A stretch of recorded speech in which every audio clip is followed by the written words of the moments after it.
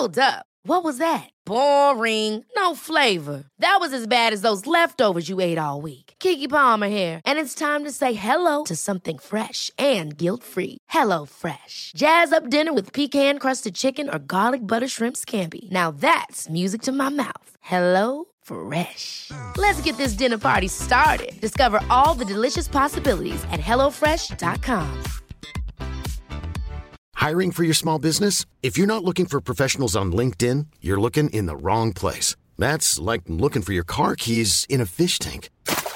LinkedIn helps you hire professionals you can't find anywhere else, even those who aren't actively searching for a new job but might be open to the perfect role. In a given month, over 70% of LinkedIn users don't even visit other leading job sites. So start looking in the right place. With LinkedIn, you can hire professionals like a professional. Post your free job on linkedin.com/people today.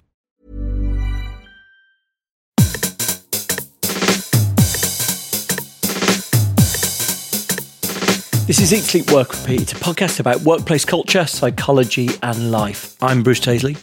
Hello, thank you for joining me again. Over the course of this series of episodes, I've tried to focus on really timely issues, and this one's very much in keeping with that. It's impossible to move from and escape from discussions of AI right now. At the start of this year, I wrote a newsletter, or at the end of last year actually, I wrote a newsletter that said we should expect our jobs to change this year with the implications of machine learning and AI. And 3 months into the year, I think that's looking like a pretty safe prediction.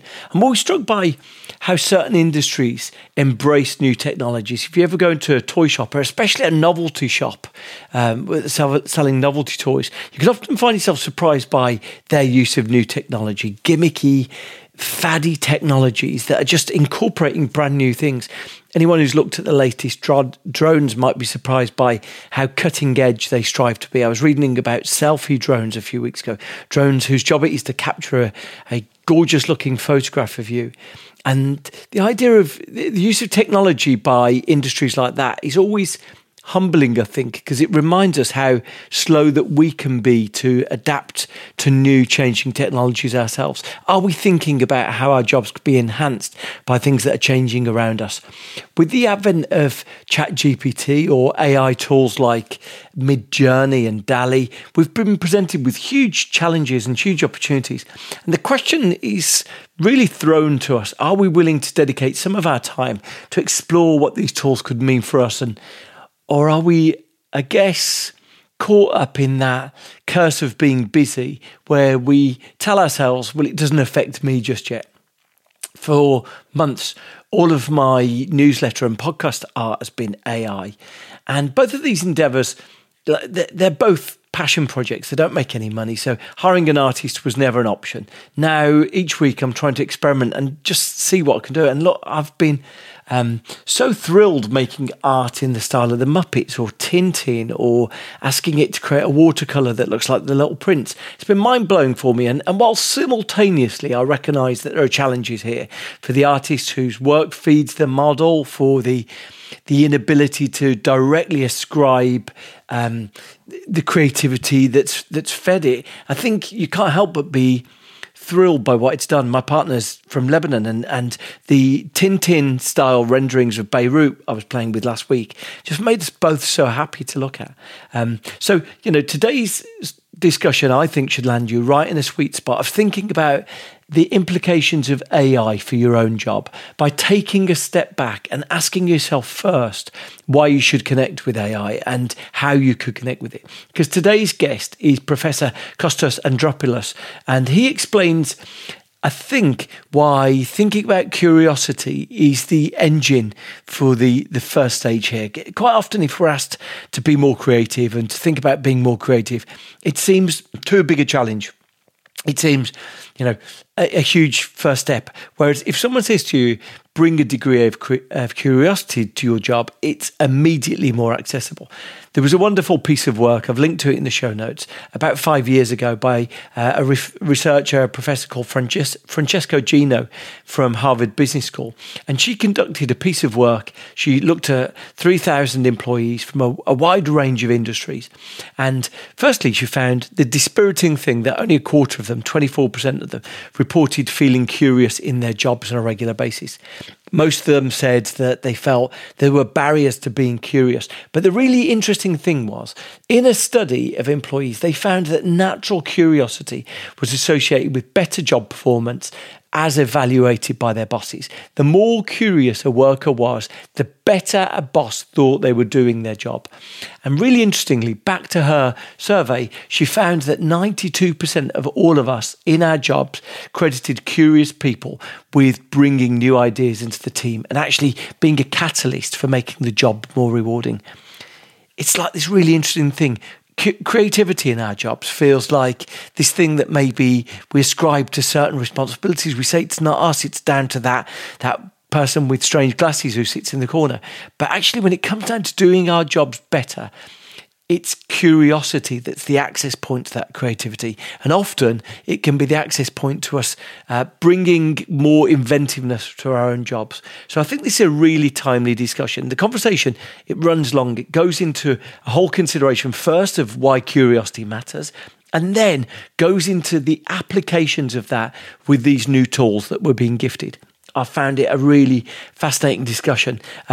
Just to give him a proper introduction, Kostas Andriopoulos is a professor of management and is the Associate Dean for Entrepreneurship at Bayes Business School. I'm delighted, actually, that Bayes Business School have just made me an honorary visiting professor. So I'm so thrilled to be able to work more closely with such a brilliant thinker as Professor Andriopoulos, and I'm sure you're going to enjoy this. The show notes today give you a whole load of links, not only to Kostas' book, but also to other things that you might want to pursue if you're following this up. I think you'll really enjoy this one. This is how curiosity and creativity are going to help us connect with these incredible AI tools.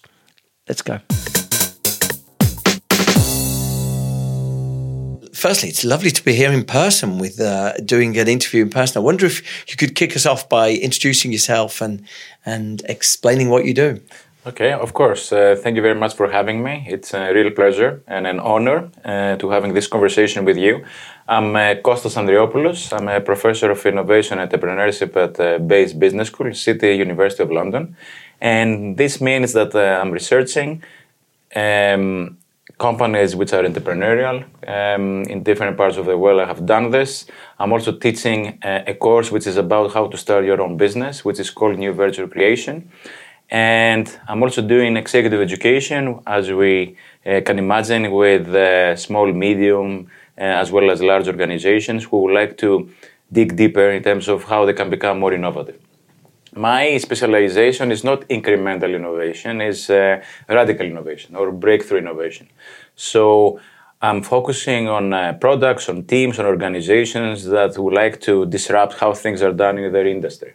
So I'm not focusing so much on products, services that they have already, for instance, launched and how they can make them lighter, smaller, with more storage. It's more about how to, for instance, think, design, develop, and launch an interesting, groundbreaking product that consumers will go wow about, or the media would like to learn more about. Right. And so you've just written this book on curiosity. Is that because you see that as a route in? I saw a really interesting thing the other day that with reference to curiosity, which was I saw the music producer Rick Rubin was talking about his process. And obviously he's worked with some of the biggest artists in the world. And he talked about how the artists he loves working with have just got this constant sense of curiosity. They're interested. So he gave one example where the musician Neil Young was out on walks during the COVID era and found himself whistling these tunes, and he started recording them because he didn't recognise the tunes, and actually he realised these were sort of self-compositions of his subconscious, and so he recorded them and he turned them into an album. And the whole thing that was the basis of that story was that Rick Rubin said that, look, this is the person who has allowed curiosity to take him down a path. Is that the reason why you've got a fascination with it? The things that I started researching when I was doing my PhD was about creativity and how creativity can be enhanced in the workplace. So I was very curious about this. And what I discovered was, first of all, I have to explain something. As an academic, I'm a qualitative researcher, which means that I'm spending a lot of time on the field. So I'm I'm becoming one employee of a company that I'm researching, which means that I will interview a lot of people, I will observe meetings, I will observe how they work, so I will spend some time with them. So I've done case studies that we call them in academic terms in companies in London, in Scotland, in Silicon Valley, in New York. So what you notice is that creativity is something that comes after being curious. So we are curiosity to me comes before creativity. So I'm curious about something, I'm open-minded, I may discover something interesting that I can use in terms of coming up with an idea, generating an idea. And so to me, curiosity and creativity are very interlinked. So the people who have started talking, observing, researching were very curious about their industry, but they were also very curious about other things. So what we have to realize is that a lot of companies push their employees to focus on their industry, push their employees to be curious about, for instance, their competitor products. But in reality, we have to move beyond our industry if we want to generate some interesting ideas. So a lot of these people that I've studied, for instance, they were curious about theater. They were curious because they were designing products, physical products, three-dimensional products. So they were interested about architecture. They were interested about music. So their curiosity is actually linked to the creative ideas that they were coming up with. So it's very closely linked. Sometimes we have to discover some new things, some new paths. Sometimes we have to recognize. So I love what you're saying about discovery, but sometimes it's some people are coming to us and they are saying, have you heard that tune, or have you seen that movie? And then we're saying, or have you heard of that technology? And then it's about us not discovering so much, but about recognizing what this movie, what this tune, what this, for instance, technology can do in terms of our ideas. And so is this a muscle that you can practice and get used to? The thing that really strikes me about what you say there is I remember chatting to the whole ad industry has always been created with pairs, partners, and the whole ad industry effectively, because I chatted to a madman, a long veteran of advertising. And he said the secret in advertising creativity is not coming up with the idea, it's spotting that's the good one. You'll be sitting with someone, they'll come up with 30 ideas, and actually you say, oh, it's this one there that you is the good one. And so firstly, I'm interested in the idea of what the combinations of curiosity are, because it sounds like having a partner in crime is a helpful one there. Absolutely. But what other patterns you've witnessed in how to fine tune this muscle? First of all, you're absolutely right. It's a muscle that we all have, and we used to exercise when we were babies, toddlers, kids. And it's interesting, when I started interviewing all these people in the book, the first reaction that they have when we start talking about curiosity, first of all, you see in their facial expressions, they are smiling. And they are not smiling so much about the conversation that we are having, because we haven't started the conversation yet, but they are smiling because they are always thinking about the past and the moments that they were very curious. And it takes them back. When I'm saying back, when they were, instance, playing with things, discovering things in their house or then in the school. So it's a muscle that we can exercise. The problem is that education teaches people, students, when they are younger, that they have to become very good in answering rather than asking. So if you look at a lot of studies, they are saying that the average teacher will ask around 300 questions per day, which means that students get conditioned to answer rather than getting, for instance, encouraged to ask. So it is a muscle that we can exercise, and of course it's better to be surrounded by people who are equally curious. So if you're surrounded by people who are equally curious, then you will get into the mode, so you will get into the zone of asking questions.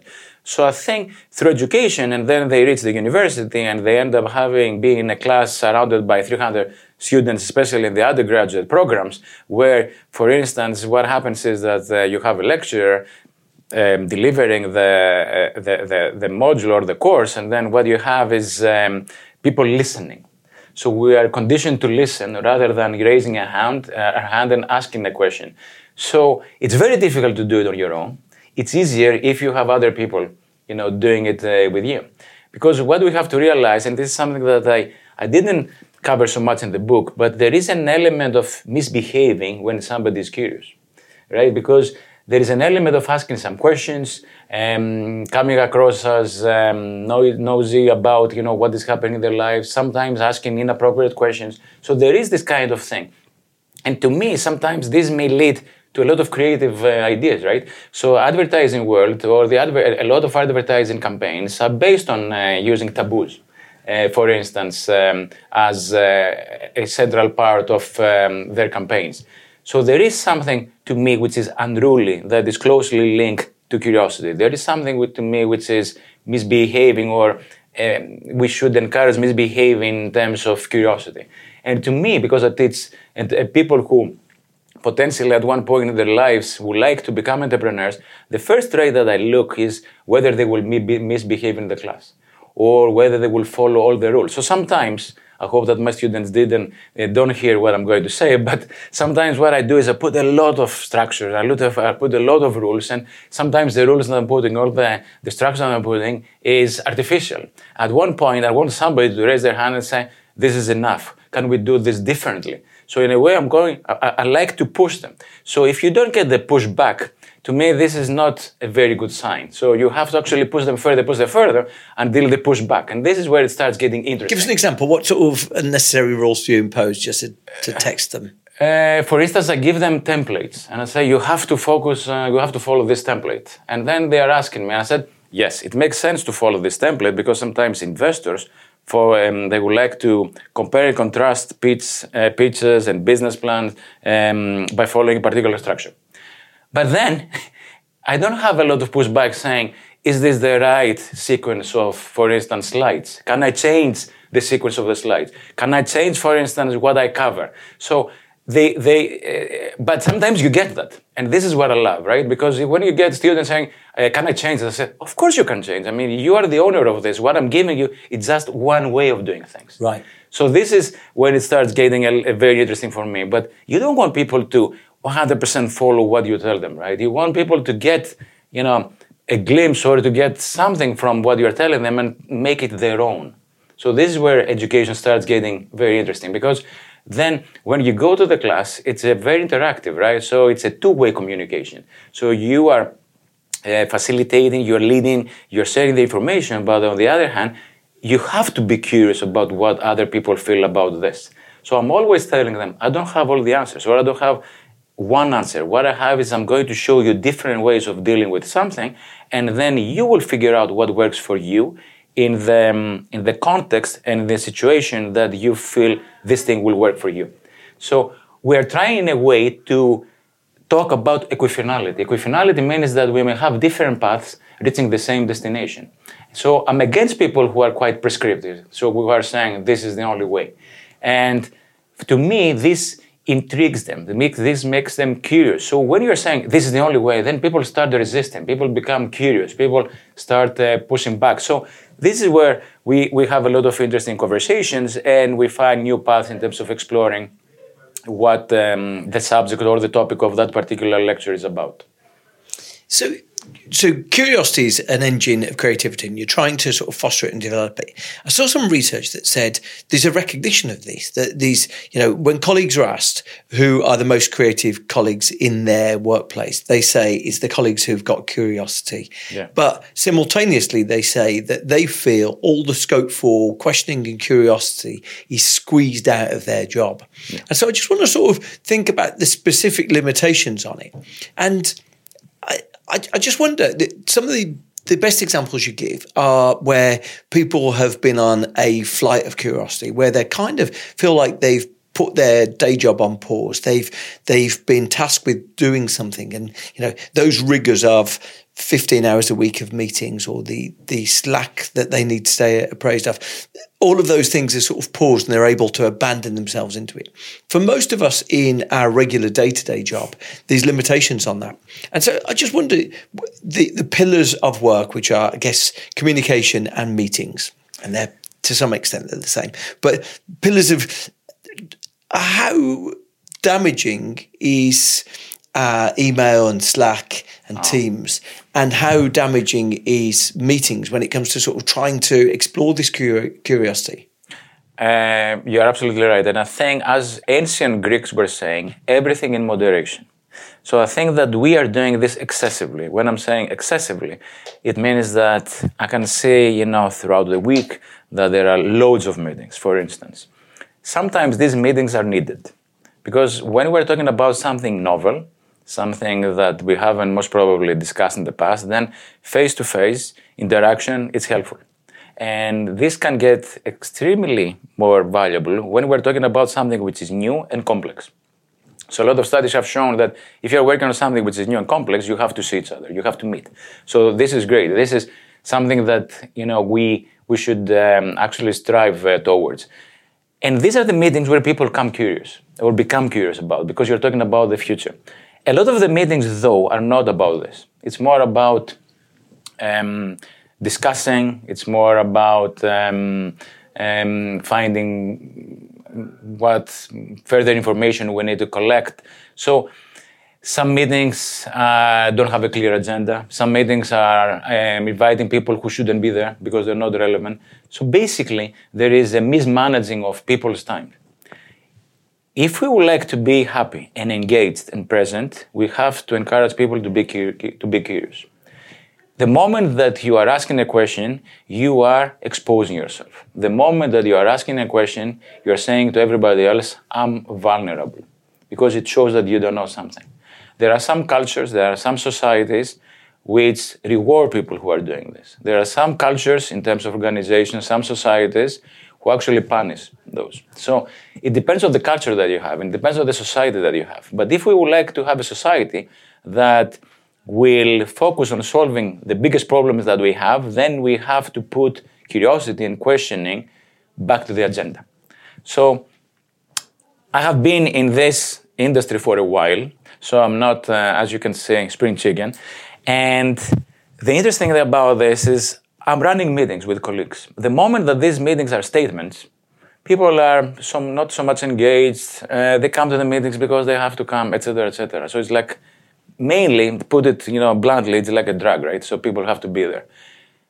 But once in a while, I do a couple of tricks. So I convert these statements into questions.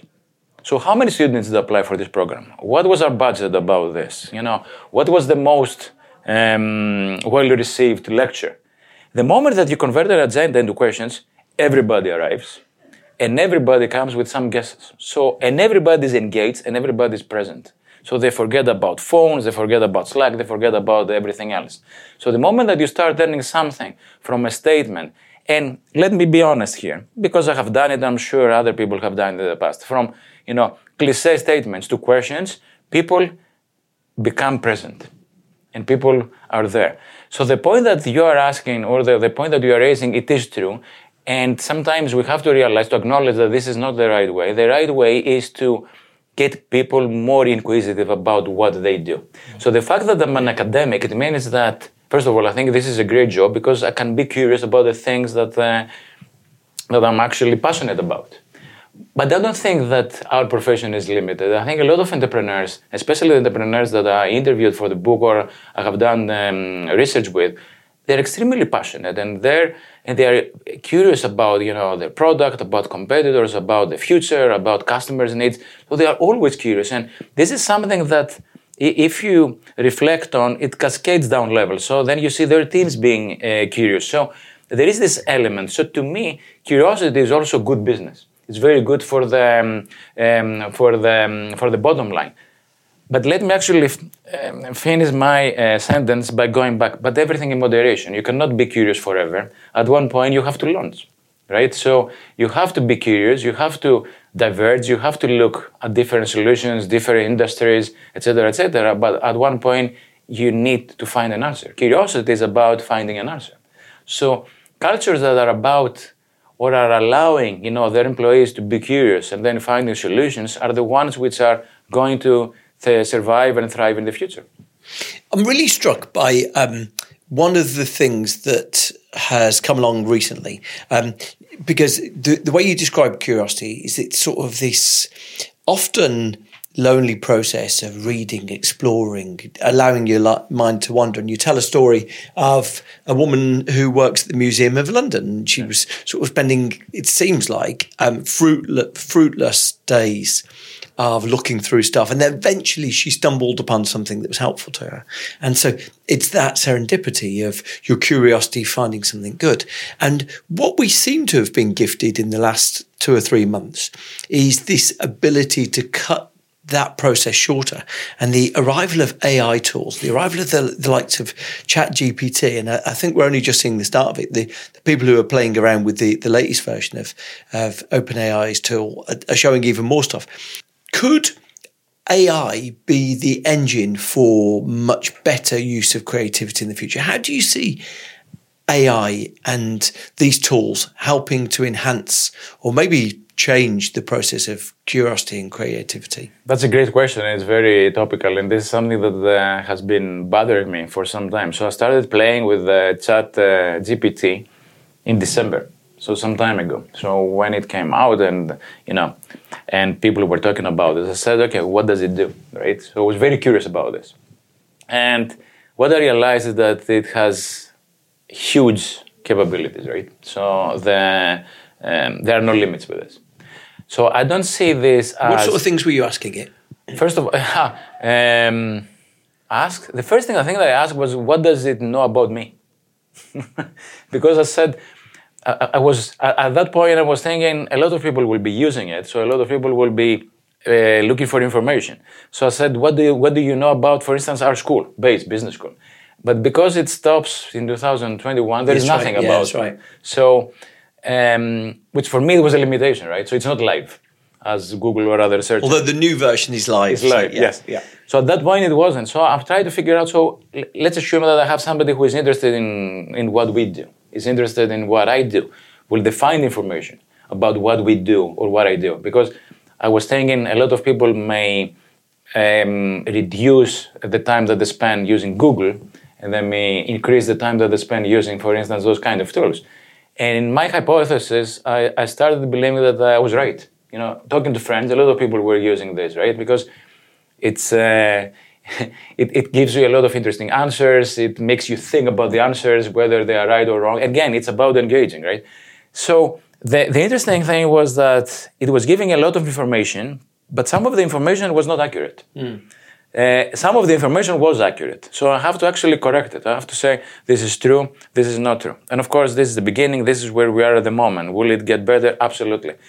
I don't say this, for instance, replacing, but I say this as being a fantastic ally, a fantastic partner in crime, as you were saying earlier, in terms of curiosity and creativity.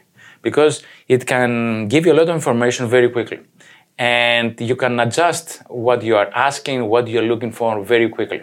So in a way, instead of us going to different sites, looking for different things, it can get all this information very quickly. So on these things, I find this extremely helpful. But from my research and curiosity and talking to all these people, what I realized is that we can get a lot of information by being on the ground, which means that by talking to people. There are a lot of people who have a lot of knowledge, and if you actually tap on them, they can share a lot of this knowledge very quickly. So to me, there is like not a replacement, but having interactions with somebody, being on the road, talking to people, to me is an analog version of ChatGPT, right? So there are loads of people who have been doing something for a long period of time, and they hold so much knowledge. So for us, if we would like to be a little bit different, because creativity is about novelty and usefulness. So if you look at definition, they're saying creativity is something which is novel and useful to somebody. So we have to see what will be beyond ChatGPT. Because if there are 4, 5, 10, 100 people going there and asking the same thing, and the machine comes with the same result or similar results, then what will be the difference? So to me, the difference will come if you move beyond. So if we stay, this is what is happening with other, for instance, search engines. You are saying, but this is the results that everybody else will get, right? So how can I actually be more competitive, different, better than everybody else? So I need to add something. So that's something for me is talking to people, is observing. And I think the machine cannot talk at the moment, cannot observe. So a lot of times it's about observing. So, for instance, I have to say that I turned 50 in January, and I'm still observing people when I walk, while I walk, or while I'm in the tube, right? I'm not so much seduced by my smartphone. So by observing, then you see what people read. You see, for instance, what kind of things they're wearing, what kind of gadgets they have. So whether they are actually walking fast or whether they are enjoying. So there are a lot of images that the algorithm that we all have in our head is enriched by looking all those kind of things. So there has to be something that complements. To me, the future is complementing what the machine tells us with our own experiences. And that's the first thing. The second thing, this is what I was saying earlier, and I will go back to this. People who are curious at points move beyond what is the norm or what is expected, because they would like to figure out the truth. They would like to see how they can do things differently. So I was cheeky when I was using ChatGPT. So I asked them to actually a couple of things which were inappropriate. A couple of things which things that they were not expecting. And there was no response. Okay. So the machine was saying, the ChatGPT was saying, I'm not trained to do this, or I cannot do this. And I think human beings still can do this. So, for instance, I was talking about taboos earlier. I was talking about things that people don't want to talk about. People do talk about those kind of things. And sometimes by talking about those kind of things, they normalize, then you can get very creative about this. So at the moment, ChatGPT or whatever is going to come next may not tap on that group, let's say, of interesting things that as human beings we do. Okay, interesting. So I guess what you're saying is it can be an assistance to the process, but if curiosity ultimately is about meandering into the unexpected, so surprising ourselves with something that's original and novel, then by the very nature of AI, they're more likely to go into familiar paths rather than unfamiliar ones. Correct. And I think a lot of people who have done polar exploration, because I have some polar explorers, for instance, or storm chasers like George Kourounis, Ben Saunders in terms of polar explorers, or Felicity Ashton, they have to get a lot of information online before they move to those hostile, very difficult environments. But then what all of them told me was that whatever I could get in terms of the online knowledge, it was great. But when we went there, we have to talk to the locals, because the locals know these areas better than we do. So for instance, in terms of George Kourounis' case, that he goes to volcanoes, he goes to a lot of different places. So the locals have a lot of knowledge that is not captured digitally. So this is something else that we care about. And the other thing is that all of us experience things differently. I don't think that the machine at the moment can collect all these experiences and put them into an algorithm that can give us, what will be like, crossing the Arctic or the Antarctic on foot and coming back, or getting exposed to all these different challenges and problems that somebody may face when they are trying to take the best picture inside the volcano.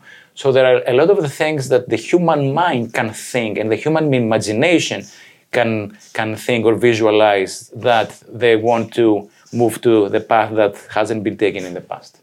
So there are some formal paths that maybe the machine can replicate, but there are some other paths that they are still up to human imagination.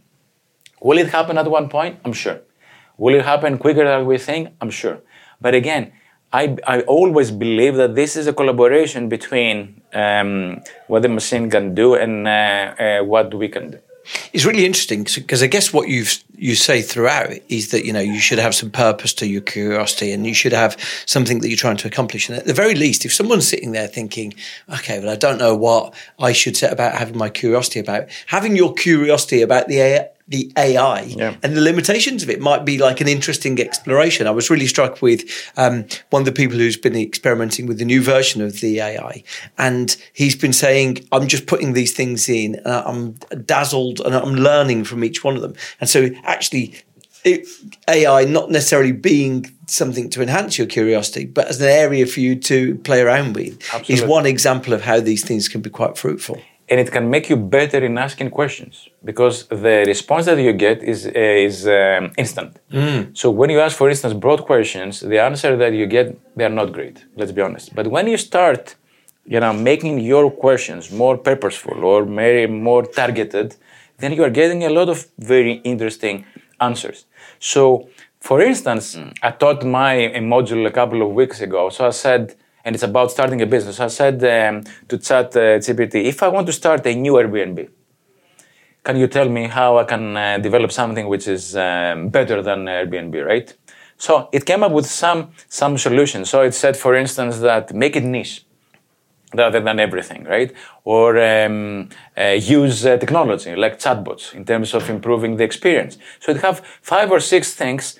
I mean, everybody can replicate what I did and get those results. And then I was thinking, wow, I mean, this is amazing because everything that the ChatGPT is telling me is great. I mean, these are the things that an entrepreneur would think. So I will create something which is more focused, and then I will try to give them the most amazing service. I will try to vet the best properties so that everybody will come to me rather than Airbnb that now has thousands, let's say, or I don't know, hundreds of thousands or millions, I don't know, of properties, which makes it very hard sometimes to find what you're looking for. But then I thought, in theory, it's great. But as you know, I know, and everybody who has been in this, in entrepreneurship innovation knows is that the execution is the most difficult thing. So it's not about formulating something or suggesting something. It's about what is the best way to execute it. So we may have a lot of different ways. Some of them may be successful, ways of executing the same thing, which we have seen in the past and we currently see. Some of entrepreneurs may follow a different path in executing and they may fail. So it's very good in imagining or thinking, but sometimes everything is about executing. So we haven't reached that point yet. So I think it's great in terms of sometimes formulating, and it's great of making you better in terms of asking or getting the information that you want. Yeah, it raises such an interesting question of the developing skills that we might need to acquire. I saw a website that I'm really enchanted by. You said it's all about the questions you ask. And I saw that someone has created this website, which is a marketplace for the questions to give to AI. Yes. And so, if anyone's played around with AI art generators, which is slightly different to this, but you'll know that sometimes the art that you can get yourself is a little bit disappointing compared to the things that you've been shown. Yeah. And people are selling now the prompts that they use to get their incredible dazzling thing. Super interesting. Wow. Yeah. Like just because I think I didn't know that. Yeah, but what you get, the website's called prompt based, but what you get from that is a notion that actually these are the tools, the emergent tools of business, and operating them with any degree of expertise and skill is something that we've never even considered before, but is going to be an emergent skill. And so what you've said there actually is so fascinating. Right, how do I get it to create a version of Airbnb? How to create a product in a market already? Now, by what you've described, actually the execution is really important. The nuance of you understanding what's going to work and what isn't going to work from your own instinctive perspective is really helpful. But as a start point, or as a provocation, or as a partner in crime, it seems to be we're entering into a really dazzling new era of creativity. Absolutely, and this is real time. It's not a retrospective, so we don't know what will happen. But I see more opportunities rather than challenges. And again, every time that there is a new innovation coming, people are worrying about it, they're concerned, they're afraid. So what I'm always saying, use your curiosity to conquer your fears. So the moment that you exercise your curiosity, you may find things that you really love. You may find things that you may find valuable, who can make you better. The moment that you don't use your curiosity and you have a fear, this will become the distance between you and what you're afraid of is going to get bigger and bigger and bigger and bigger. You will never see value. You will never find something that you like. So, for instance, if somebody says, but I'm afraid of ChatGPT, it may take my life, it may take my profession, etc., etc. But the more you spend time with it, you can say, oh man, that can improve my life. That can make me better. Or I can use this, I can develop this product, or I can develop these questions, or I can write about this kind of thing. So the moment that your curiosity brings you closer to this, the more you can see possibilities. So curiosity to me, and this is something that helped me a lot in my life, is that curiosity helped me to conquer my fears. Because all of us are afraid of things, but the moment that we are curious about our fears, the more we understand that some of them are not substantiated, firstly, or sometimes we say, why was I afraid of that? Because I can see a lot of beauty there, or I can see a lot of value there. So to me, curiosity has always been a very interesting ally in the things that we do, because what we have to realize is that especially in the era that we are actually living in, we are in uncharted territories. We're talking about ChatGPT, we're talking about our planet, we're talking about climate change, we're talking about space travel, or moving to other planets. So there are loads of opportunities. So to me, it's about how we can use this to enhance, to speed up, to actually improve things in our current lives. What advice would you give to someone then? If someone set about thinking, for whatever reason they want to foster their creativity and build their curiosity as a route to get there. We've talked earlier about, you spoke about the ability to have more questions in meetings and maybe to sort of create a space where all questions are valued. Are there any other bits of advice that you'd give to people? Exploring these new technologies seems to be something else. What else would you say to sort of get into the habit of being more curious?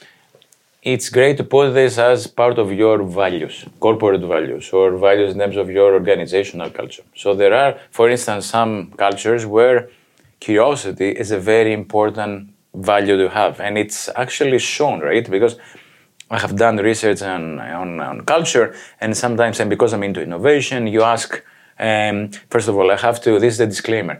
All companies talk about having innovation as their value, right? All. And to me, I start getting cynical about it.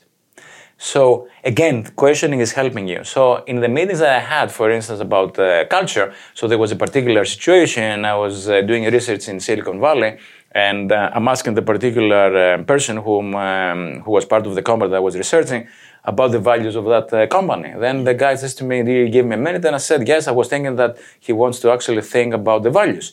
Then he had the manual next to him. He went to the table of contents. Then he found the page that the manual was talking about the values. Then he went to that page, and then he started reading. I said to him, "Okay, let's leave it. I didn't want you to tell me what the company thinks the values are. I wanted you to tell me what you feel that the values of the company are." Because there's a difference between what management wants you to believe and what people actually do, right? So to me, I got very intrigued by this. So what are, for instance, the values that the management or the leadership of that particular company was encouraging their employees to adopt, but against what were the values that were in use? So we need to ask these questions all the time. So what is the thing that it's on the manual? What is the thing that is happening in terms of values? So to me, having a questioning attitude is great. And it leads to a lot of interesting solutions. And again, as I was saying earlier, everything in moderation. Because if you come across somebody who asks a lot of questions, then after some time, people will stop answering you or involving you. And so I have this reputation of asking a lot of questions, and I still ask a lot of questions. But I'm very interested in finding the answers. So to me, it has to be in the agenda. We have to go to work. We need to have, for instance, dinners with friends where we ask them, how was your day? What did you learn? What were you curious about? We have to bring this back. So what I noticed is that when I teach, I ask my students to ask a lot of questions, right? So it's very interactive. And actually, this is the most challenging way of teaching, because you never know what they will say, you never know what they will ask, right? So this is what I refer to as the propaganda style of teaching, which means that you go with the preset, for instance, slides, you deliver them, and then you're gone. So what happens there is that anything can go. But to me, this is the most interesting bit, right? Because you can hear something, then other students pick up from that, and then they ask questions, or I can ask a question. So it develops, it takes a life on its own. And I think in organizations, we have to continue doing this, which means that what are the questions that our customers have about us, or our clients, if it's B2B, have about us? So how do we think that our customers will consume news after 5 years? How do we think that our customers will get entertainment after 5 years? So there has to be this element. Can you do this every day? I'm sure not. But can you bring more of it? Definitely yes. So creating a space for questions and making sure that not just on the manual, but living right through the center of the organization, the space that curiosity and questions are what we do around here. Yes, and just to follow up on what you said, which I love, it's not only about questions. It's also about visiting places. So a lot of the companies that I studied in Silicon Valley, because they were designing products, they were visiting supermarkets, they were visiting toy stores. Who would imagine, for instance, that product designers were designing, laptops or desktops or gadgets for large organizations that they will visit toy stores? But toy stores are full of a lot of interesting ideas, a lot of creativity. And if I'm very honest, cheap creativity, right? Because you have to figure out a solution that will work in a bracket that can be, for instance, acquired by your market. And the market is generally kids, so you cannot ask the same amount of money that you could ask, for instance, for a smartphone that retails for £1,000 or dollars or whatever. So all these kind of tours, all these kinds of meetups, all these kind of things which go beyond the organization show to your employees, to your teams, to everybody else, is that you are curious. And of course, there has to be a reciprocity. Curiosity is not only about taking, it's also about giving, right? So it's not only about asking, it's also about giving answers to other people's questions. So there has to be this element of moving beyond the office again, traveling, visiting, meeting people who are not very different from you, getting different angles, and at the same time, when other people need you, to be there. Do you think it's about creating space for it in other ways then? So, I can see here that someone listening to this thinking, right, I'm going to take my team to an art gallery or a toy store, or I'm going to take my team to, we're going to go to somewhere weird and unusual as an act of provocation. I used to work at an organisation that had a hack week, and the hack week was really just an intention. Most of the output of the week wasn't intended to have any use or be used, but because it had the origin story of Twitter came from a hack week. It was an organisation that was about to go bankrupt, and the hack week saved it. And so as a result of that, it became part of the organisation's DNA. But is it about, to some extent, if you want to do some of this thing effectively, it's setting aside a week or an hour and trying to sort of create a space where the interruptions of the calendar can't intervene? It has to be, I agree with you, and I agree with you in terms of the limitations that you just mentioned. It has to be part of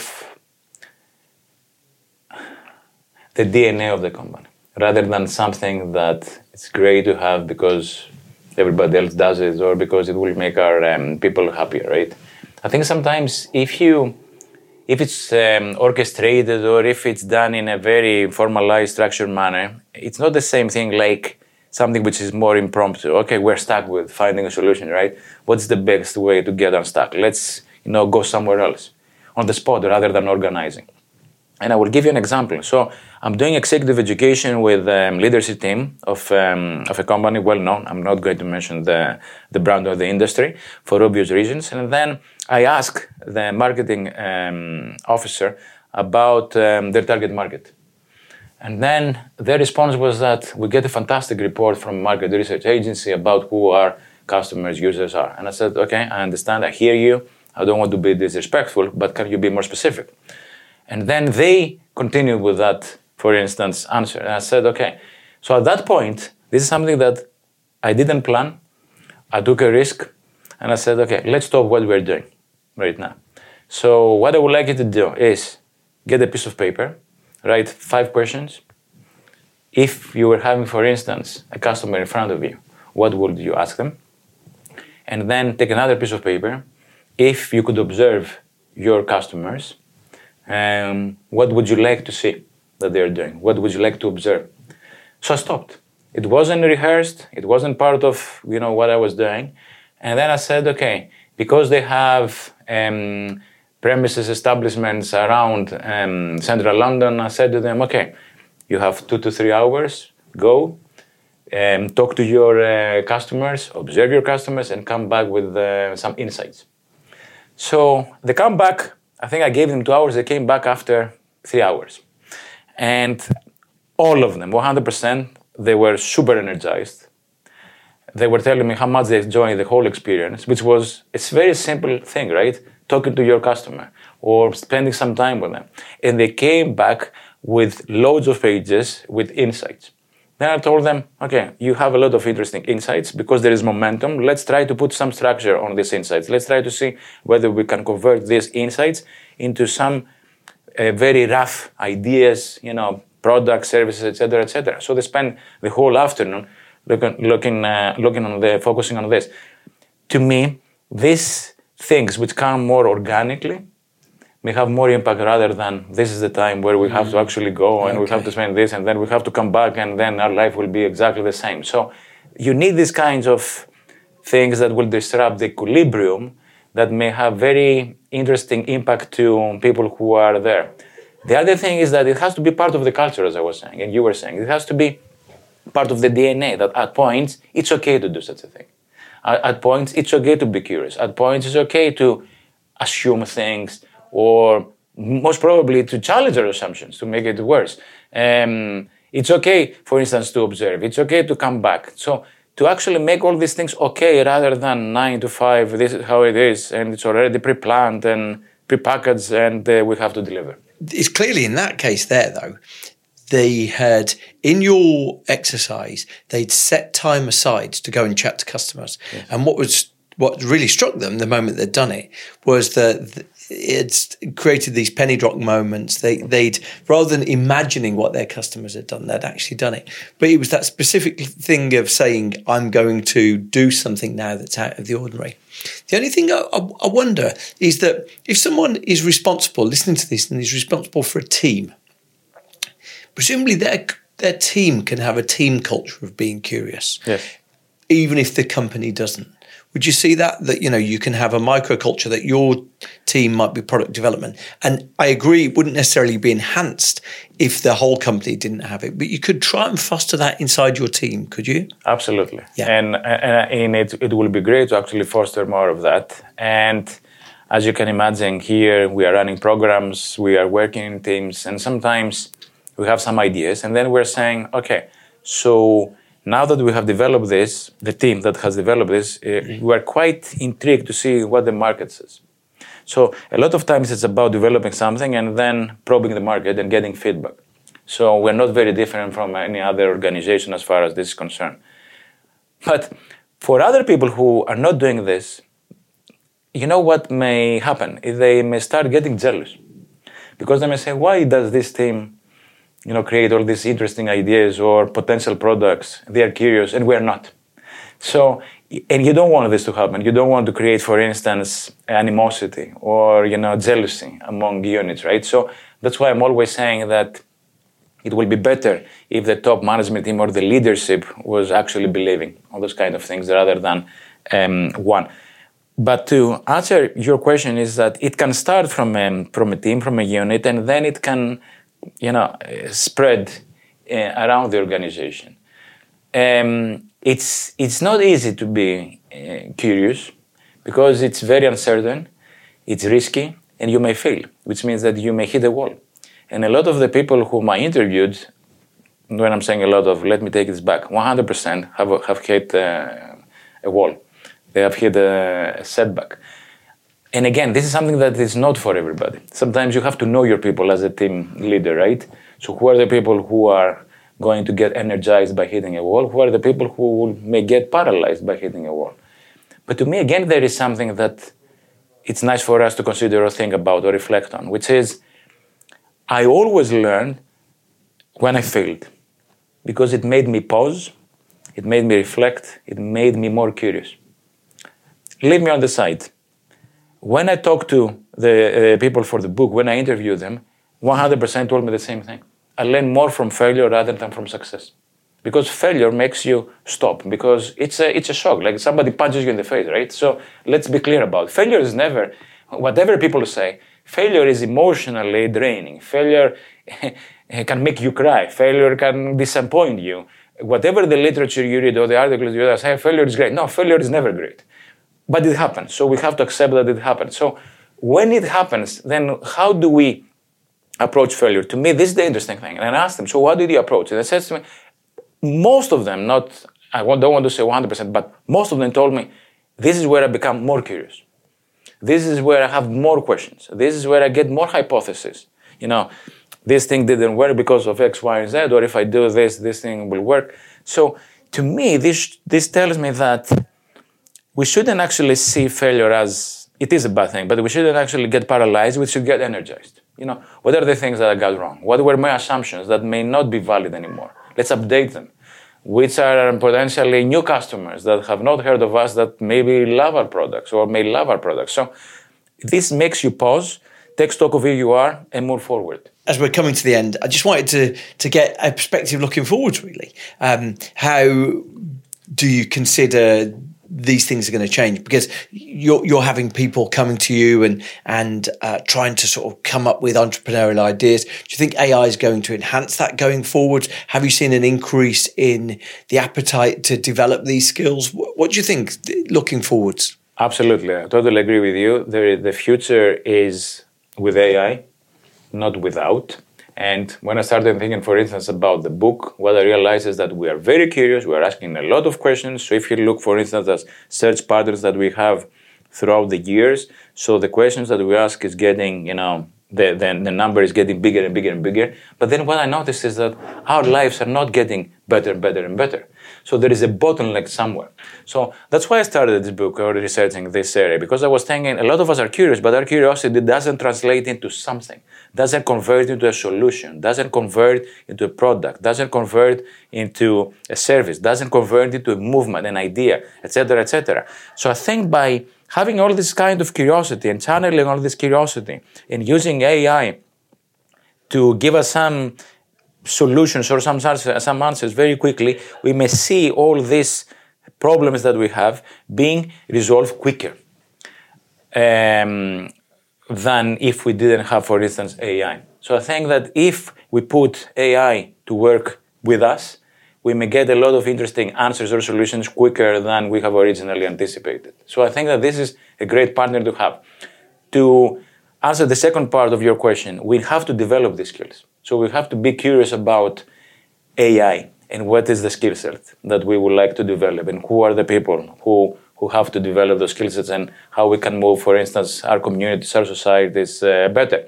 And how to use this, I have to say this positively, right? Because every technology that has been, for instance, launched always has some positive things, always has some negative things. So we have to see how we can use it in terms of solving our biggest problems. So universities, cities, communities, governments, the planet has to actually become very interested how we can use this fantastic power that we have in our hands to solve the biggest problems that we currently have. It's sort of intriguing to see how I think a lot of organisations recognise that they've sort of become bureaucratic, and curiosity seems to be a way of channeling it or trying to create it at the centre of your organisation seems to be an important response to that bureaucracy. These tools are going to be helpful, but I think you've got to address that fundamental cultural perspective to kick you off. It is very difficult to change, as you know, because you have been involved in this area, and it's very difficult to change a culture, and especially a culture which is from a large organization, because a lot of people who are in very important positions in the organization, they would like to keep things as they are. So somebody who is curious, again, I'm going back, they will come across as unruly, as misbehaving, as not good soldiers. And a lot of organizations, let's be honest, want the soldiers, want people to do the job rather than a challenge. So to me, though, this has an expiry date. Companies which will survive, teams which will survive, are the companies which are going to always have this questioning, inquisitiveness, mindset behind what they're doing. Because what we have seen in the last 3 or 4 years is that there is a lot of dynamism in our planet. So we have to adjust with whatever else is happening in our planet. So to me, they shouldn't be looking differently people who come with questions. They should be rewarding. That's the other thing. A lot of companies don't reward people who are curious, don't reward people who are creative, because they are upsetting the status quo, right? So They would like to, because they're taking a risk, because they're afraid that reputation-wise they may have a problem. So to me, there has to be a reward about questioning. There also has to be a reward about answering, right? Not only questioning, but also answering. There has to be a reward in terms of being creative, being innovative. Because we live in a planet with a lot of problems, and what we have to reward these people with, or teams, or organizations that come up with those solutions to those problems. We're out of time, but I'm so grateful for a wonderful conversation. Kostas, thank you so much. Thank you. Thank you so much. Thank you, Bruce. I appreciate it. Thank you to Professor Andriopoulos. I'm so grateful for the chat to have and to let it run long, actually, a conversation that happened in person.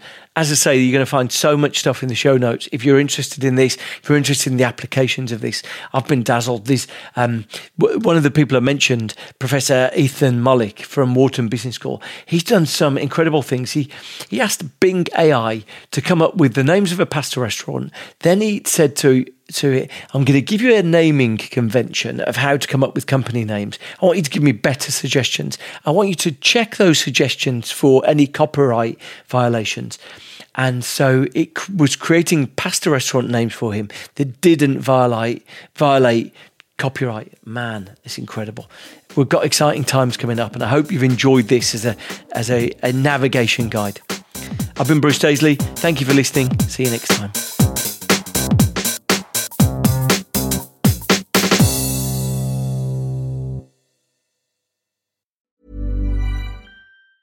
Ever catch yourself eating the same flavorless dinner 3 days in a row? Dreaming of something better? Well, HelloFresh is your guilt-free dream come true, baby. It's me, Keke Palmer.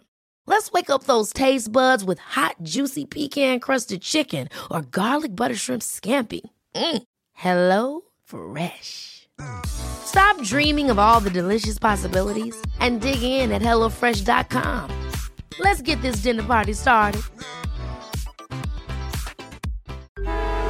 Traffic jams, tailgating, pile-ups. Ugh, the joys of driving. How could it get worse? The federal government wants to have a say in what you drive. That's right. The Biden administration's EPA is pushing mandates that would ban 2 out of every 3 vehicles on the road today. Don't let Washington become your backseat driver. Protect the freedom of driving your way. Visit EnergyCitizens.org. Paid for by the American Petroleum Institute.